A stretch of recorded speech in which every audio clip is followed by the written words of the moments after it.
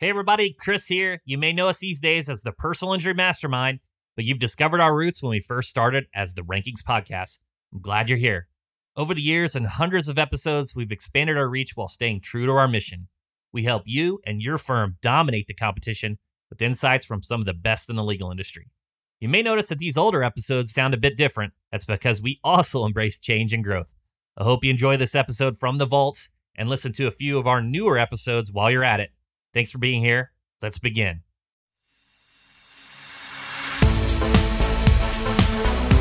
Welcome to the Rankings Podcast, where we feature top founders, entrepreneurs, and elite personal injury attorneys and share their inspiring stories. Now, let's get started with the show.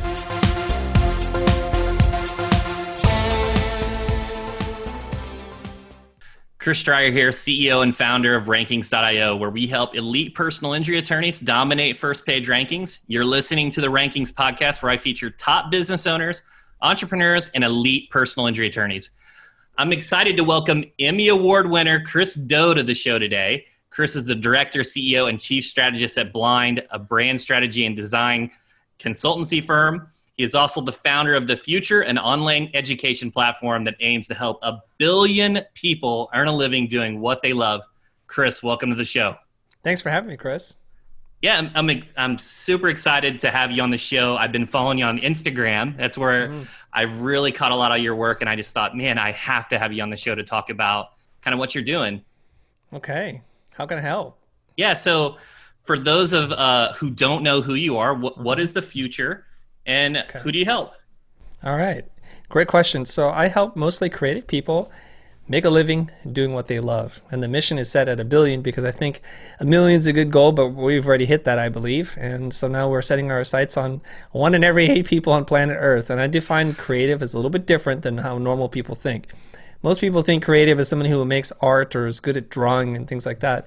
But I think people who are creative design innovative solutions to existing wicked problems.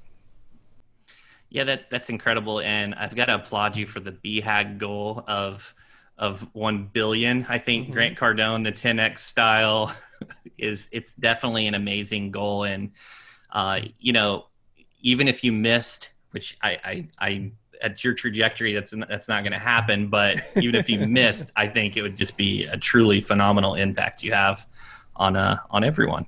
Mm-hmm. It's important. It's important for me to have really big goals because it forces you to look through a different lens. So if you set your goals as being small, you think small, you come up with small solutions. So every time I'm pushing my team, like, how do we do this at scale?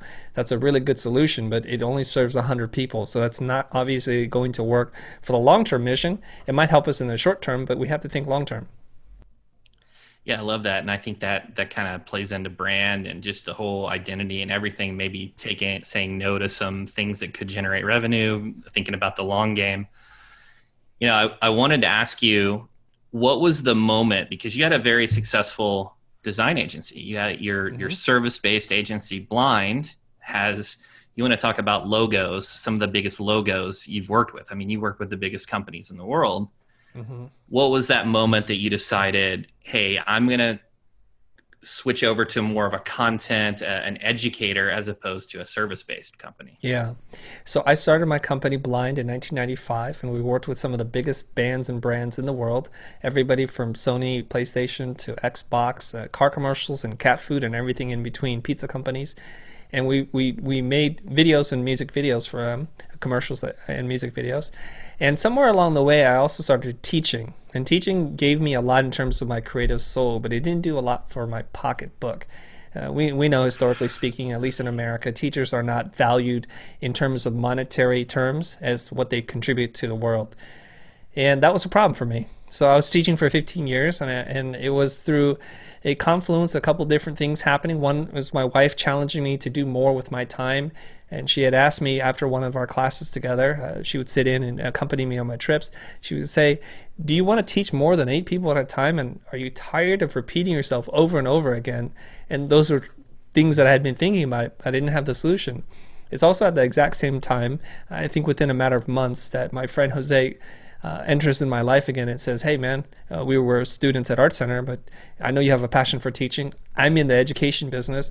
Why don't we do something together? And this was really the beginning, the kernel or the seed, if you will, as to what ultimately became the Futur. And I started that in 2014. In the beginning, like all things, it's a hobby. It could be called a distraction because it was pulling me away from doing very high-paying client work. And to put that in scope and scale for some people who are listening, the average size commercial job that we would do ranges anywhere between $200,000 to $400,000, give or take. Some are much more than that. Some are a little bit less than that. And so I'm walking away from high revenue, high profile work to go and explore and dabble in something that was making me pennies, relatively speaking. But it ignited something in me, thinking that at that time I'm 40 something, and I was thinking YouTube and content creation is for young people. What am I doing on YouTube? It's full of young kids. But what I found was an audience who showed up for the work and the ideas that we were sharing, and it really gave me a path to creating what I would consider my form of art, and I put that in air quotes, my form of art in being able to express what I want, and I get to help people and make a little bit of money. Long story short, a couple of years later, we're over 800,000 subscribers on YouTube, over 400,000 followers on Instagram, and now it's become like this little movement, and it's growing. So there's so many takeaways right there. And one of the things I was thinking about is, when you move upstream and you take on one project because of the margins and all those opportunities, it's one project, and you can get a review from that logo. And obviously that carries a lot of weight as opposed to impacting. It's a whole different model. Well, now you're selling a ton of products, and it's a lot different. And you kind of led me to the audience question. I had those exact numbers wrote down, 880,000 on YouTube, 411,000 on Instagram, 240,000 on LinkedIn. So let's talk about this. If you had to pinpoint a few components of your success on those platforms, what would they be? And let's start with YouTube. Okay. I love the way you structured this question. I'm going to try to deliver as much value as I can. Of course, hold my feet to the fire. If I don't give you what you want, just push back and I'd be more than happy to explain. I'm not trying to evade anything. I just want to be clear. Okay. So first, YouTube. The big breakthrough for YouTube was when we decided to sit down and plan, prepare, make slides, and have an organized show structure. And I would highly recommend anybody that's trying to do this. A lot of us think that we're really natural teachers and great speakers, and we have this on-air chemistry and charisma. It's not true. The first few videos that we produced, Jose and I put together a loose outline. We leaned into our knowledge and our experience as teachers, but the content wasn't that watchable. Like my wife even said, I love you, honey, but I can't watch your content. And that was really a wake-up call for me. So I spent, a good portion of a day sitting down, writing, preparing a piece of content. And that piece of content didn't go viral, but it grew, and it grew in ways that the other videos that we produced did not. So that was like the number one lesson, which was plan, prepare, and put in the work. If you're expecting somebody to give you their time and attention, you have to make it worth their while. Rule number 2, or tip number 2 on this is, do not try to sell. People can smell it a mile away. A lot of the other content we were creating they're like infomercials. We're going to teach you one skill, and then we're going to pitch hard at the end for you to buy the rest of the product. And I felt disingenuous when I was doing that, and it did not communicate, and it did not come through the way I wanted, because I didn't feel great about doing that. So if you give generously and you show up consistently and you put in the time and energy necessary, I think eventually, if you stick it out long enough, you'll find your groove and you find your audience. So that's the YouTube story. I think that's a great takeaway. I think, what you said is you're concentrating on providing value. You realize that it wasn't maybe the best quality, and even though you had all this extensive knowledge and you structured it. So I love that. Let's kind of jump over to Instagram, and I kind of want to start with the carousels. So you are the carousel king. You are the slideshow king on Instagram. Let's just put it out there. Okay. Why carousels? What is it? The algorithm? Do they treat them a little bit differently? Is it a better way to educate your consumers? Take me there. Yeah, the carousel is a accidental discovery for me.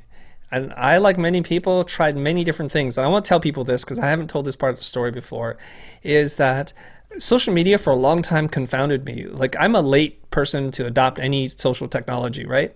And initially I wanted to get awareness around our design service company, Blind. And I hired a person who was a social media expert by her description, and she would do things for us. And then it didn't really feel authentic to our brand because somebody else outside of our company, external to us, was coming in, writing and producing content. Wrong typeface, wrong colors, weird messaging, and we wound up doing a lot of the work ourselves. That didn't work. So I threw in the towel. I'm like, this is not going to work for me. Well, the second time we went at it, I hired a firm. Now, this was a group of people, and I was thinking, these people must know what they're doing. And it turns out they didn't either.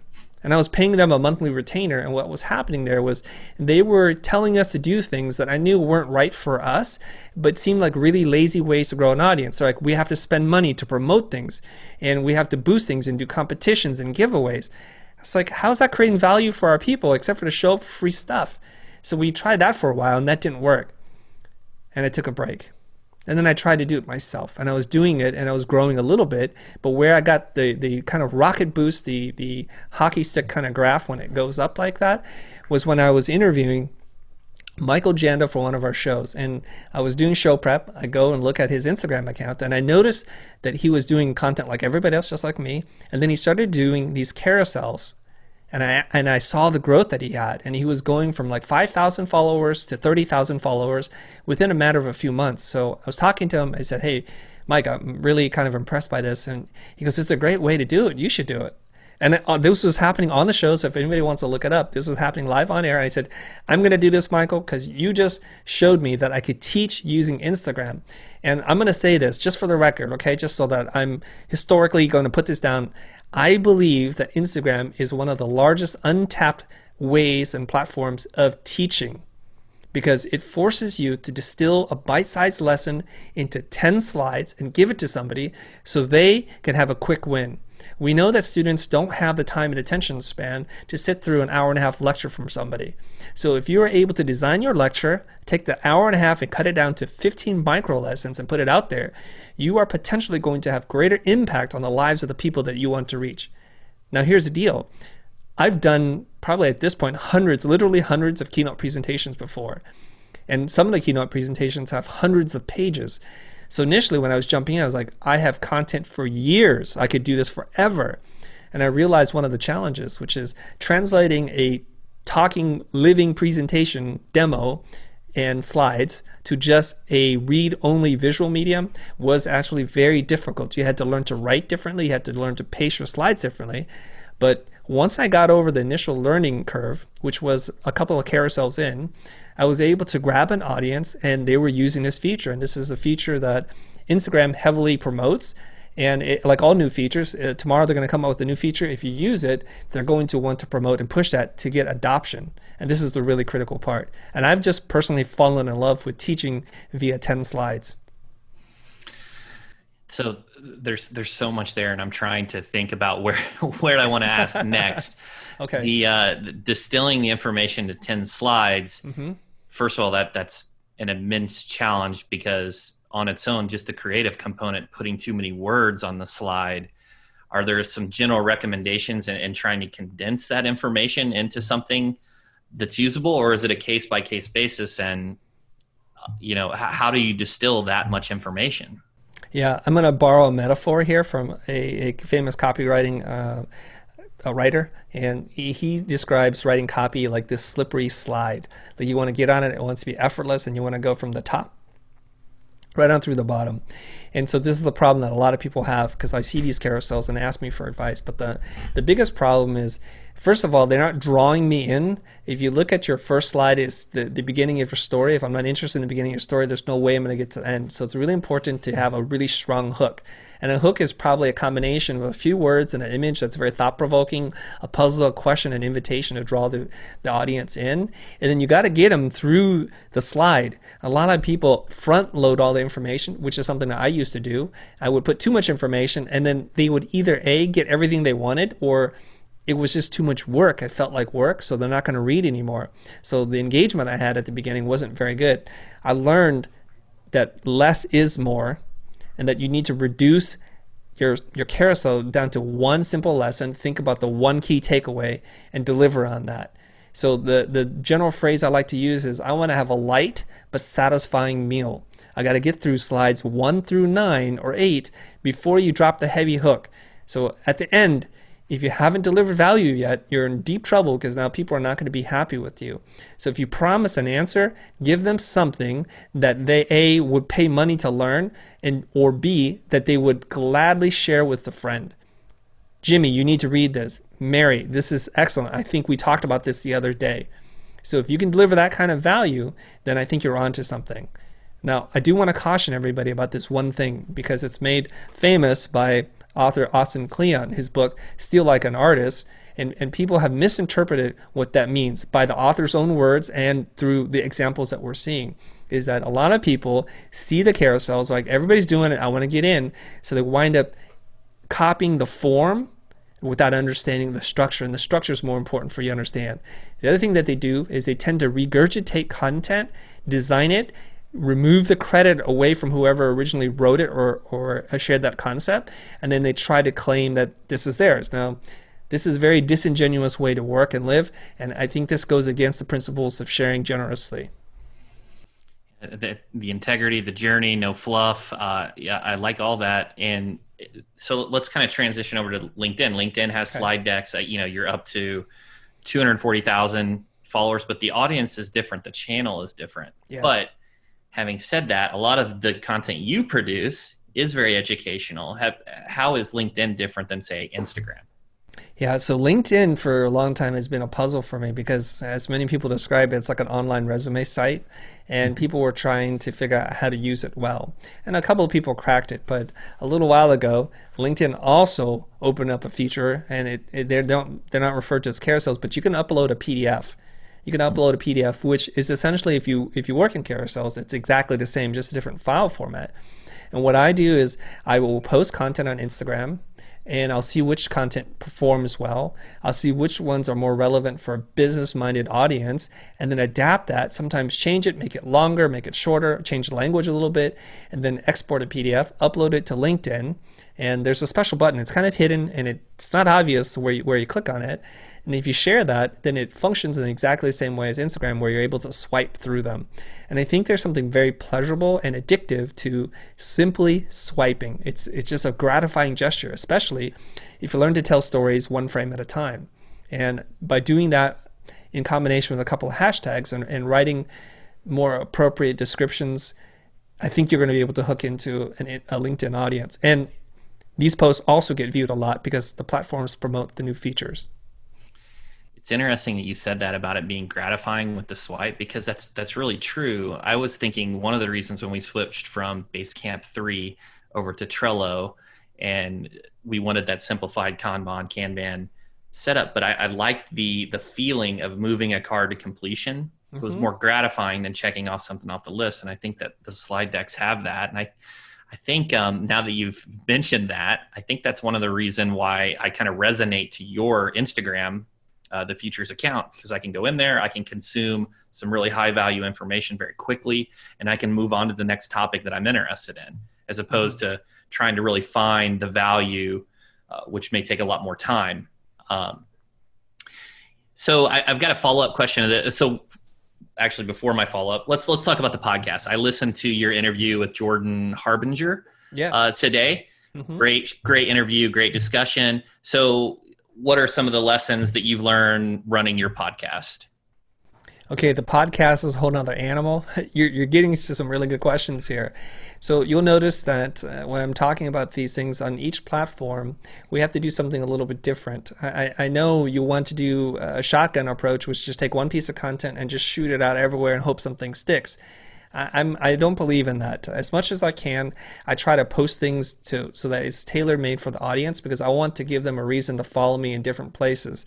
This is why I think a lot of times you'll see people who have a strong YouTube following have a horrible Twitter following, and vice versa. It just doesn't translate because they're not learning to adapt to the medium. It's kind of like in the early days of radio when they made the jump from radio to television. The camera was static and people just read things to camera. It wasn't very interesting until they learned how to create for television. Then it became its own medium.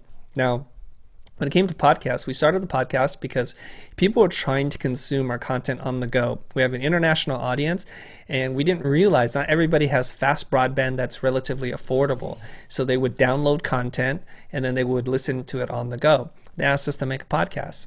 So in the early days, we took the audio track from our YouTube episodes and we dropped it to the podcast.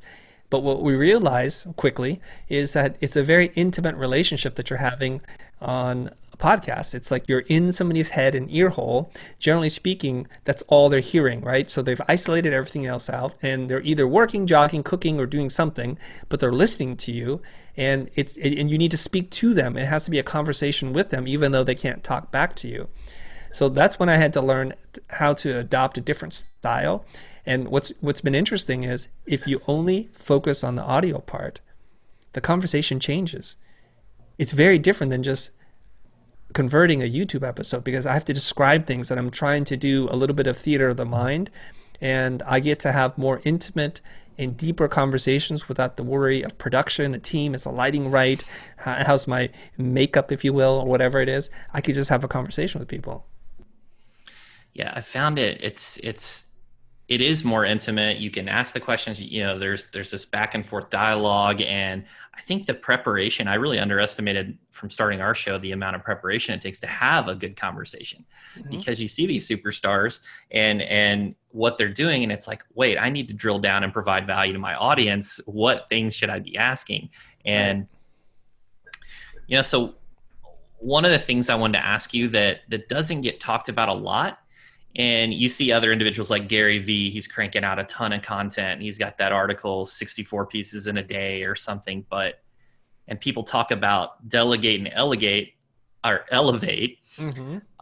Is it a situation where you have a team composition that's really helping you with this? Or is it that Chris Doe's an artist and you're just crushing it, creating this high quality content? What's kind of the team composition look like to have this much success on these platforms? Very good question again. First, I want to say that everything I'm saying can be applied to you, whoever's listening to this. That's a one-person thing. And if this is something that you want to take to the next level, you're going to need some help, especially if your background's not in design or writing. Obviously, then you're going to need some help. I definitely rely on a team, and there's a lot of people, not nearly as big as what Gary Vaynerchuk has. I think he has 12 people dedicated just to his social medias, and our whole company is like 14 people. So there's a difference in scale there. So here's how it breaks down. Here's the nitty and the gritty part of it. My Instagram carousels, I write, I design, I produce all by my lonesome.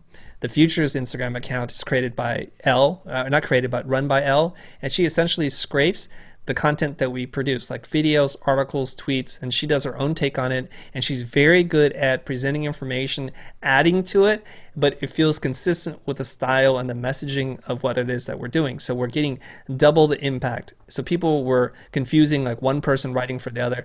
Elle basically produces for the Futur's Instagram company account, and I produce on my personal account. When it comes to the video, there's a whole video production team. They generate ideas with me. We write. They direct me. Even though I'm the boss, I say, I'm going to read these things to you. And if it doesn't sound right, I want you to listen for our audience, not for yourself. So if I say something that's not clear, just say, hey, that's not clear. Or I'm feeling you're coming in a little aggressive here, or you're too soft-spoken. I need you to amp up the energy. So they're directing me to deliver what it is that I need to for camera. And so there's a whole team. For cut downs, definitely, because I don't do any of the editing myself. I do have my own home studio set up just like you, and I send them the files. When they get the files, they figure out what to do with it. They'll write little scripts or intros for me after they've cut it so that we know this is going to work. Well, thank you for that really detailed question. It's interesting to look kind of behind the curtain, like how is this being created? Like there's a lot of moving components here, and the production quality is just extremely high. And I was just kind of curious there. And you did kind of answer another question I had as a follow-up, was personal brand versus business brand and how you separate the two. And so I appreciate that. So you do yours, you're representing Chris Doe, and then you have the Futur with someone that represents that account. So I love that. And so let's kind of shift over to personal development. Or are there any business books that you recommend? Yeah, for sure. So what topic do you want? Yeah. So let's go with project management. That's kind of a random one. The most boring. Or scaling up. Who knows? Shoot, I don't know. I should have asked you to ask me. Now I feel stuck. Yeah. I don't know what to do with the project management. What are a couple books that come to mind? I know you mentioned Steal Like an Artist. Yeah, so let's talk about marketing. I don't think there's a better writer in terms of marketing than Seth Godin. So the two books I'm going to recommend is This Is Marketing, which is his latest book, and a classic one, which is All Marketers Are Liars. I think at this point I've read 4 or 5 Seth Godin books, and they're all very good. So All Marketers Are Liars, and This Is Marketing from Seth Godin, and also from Alan Dibb, The One-Page Marketing Plan. Is also very good. So that's on the marketing side. On the sales side, I recommend Socratic Selling.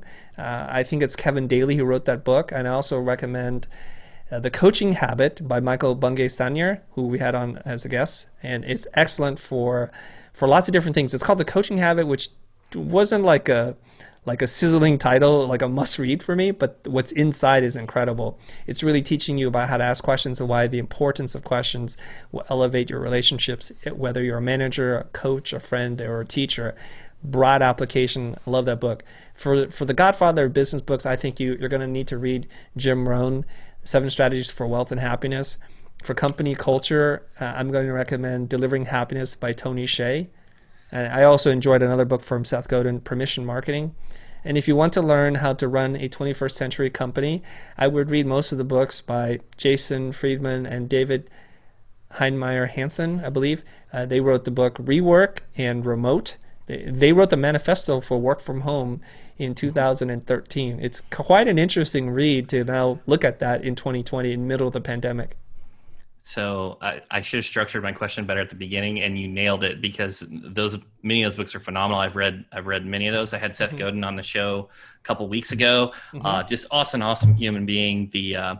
This Is Marketing. I'm a huge Jim Rohn fan. The 12 Pillars of Success, just incredible audiobook that you can crank through in a day. And I'll link up all those books. Those are phenomenal recommendations.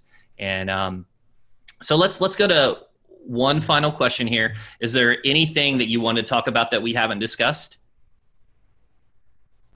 I don't think so. I think you've done a really good job asking these questions.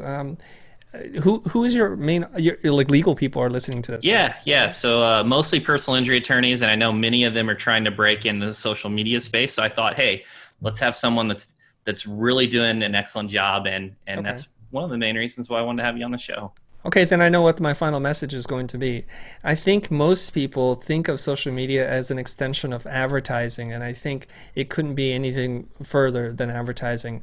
And advertising, the way it's classically defined and understood, is a company, a brand has a message, and they send it out, and they blast it, they broadcast it to a broad audience, and they hope something sticks. I think the internet is the first modern communication tool that wasn't invented for advertising. And Seth Godin said this is not my idea. And that you can have a real conversation with people. So if you approach building an audience as an act of generosity, one where you have zero expectations and you give incredible amounts of value, you're going to get people who are going to raise their hand and ask to become a part of your marketing. It's really weird. They opt in instead of opting out. They say, yes, you have my permission to continue to market to me. So the critical part here is not to abuse that relationship, not to spam them with a lot of junk and pitching them stuff. You need to constantly deliver value, and you need to move them up the permission ladder. And Seth describes in his book, Permission Marketing, the very highest level of permission marketing is when the client or customer gives you permission to spend their money in their best interests. And there's a bunch of examples of that. Like when you belong to certain clubs, they say, we're going to send you a box of stuff, like the subscription boxes, right? They're saying, like, based on your preferences and what we know and learn about you, we're going to send you something that we think you're going to find delightful. And if you don't, we'll keep working on it until we do. So that's the highest level. And that's really a wonderful way of having a relationship with a client. So even though you're in the legal space, which you could say, maybe everybody's figured out everything you could do in the legal space, but I'm not so sure. Think about how you can improve and make the lives of your customers better, and you're going to build an audience and a customer for life. I love that. It's an incredible piece of advice, and I think that if the attorneys did that, then they're going to provide that create that following. We hope so. Yeah, absolutely. And guys, we've been talking to Chris Do, founder of the Futur. Chris, where can people go to learn more? They can find us pretty much everywhere on every social channel. And the Futur is spelt without an E. It's Futur. The way we remind people is if you drop the E, the ego, then you can spell the future. So thefutur.com, and everywhere on social is at The Futur is here, and I'm at the Chris Do, and Do is spelled D-O. Thanks, Chris.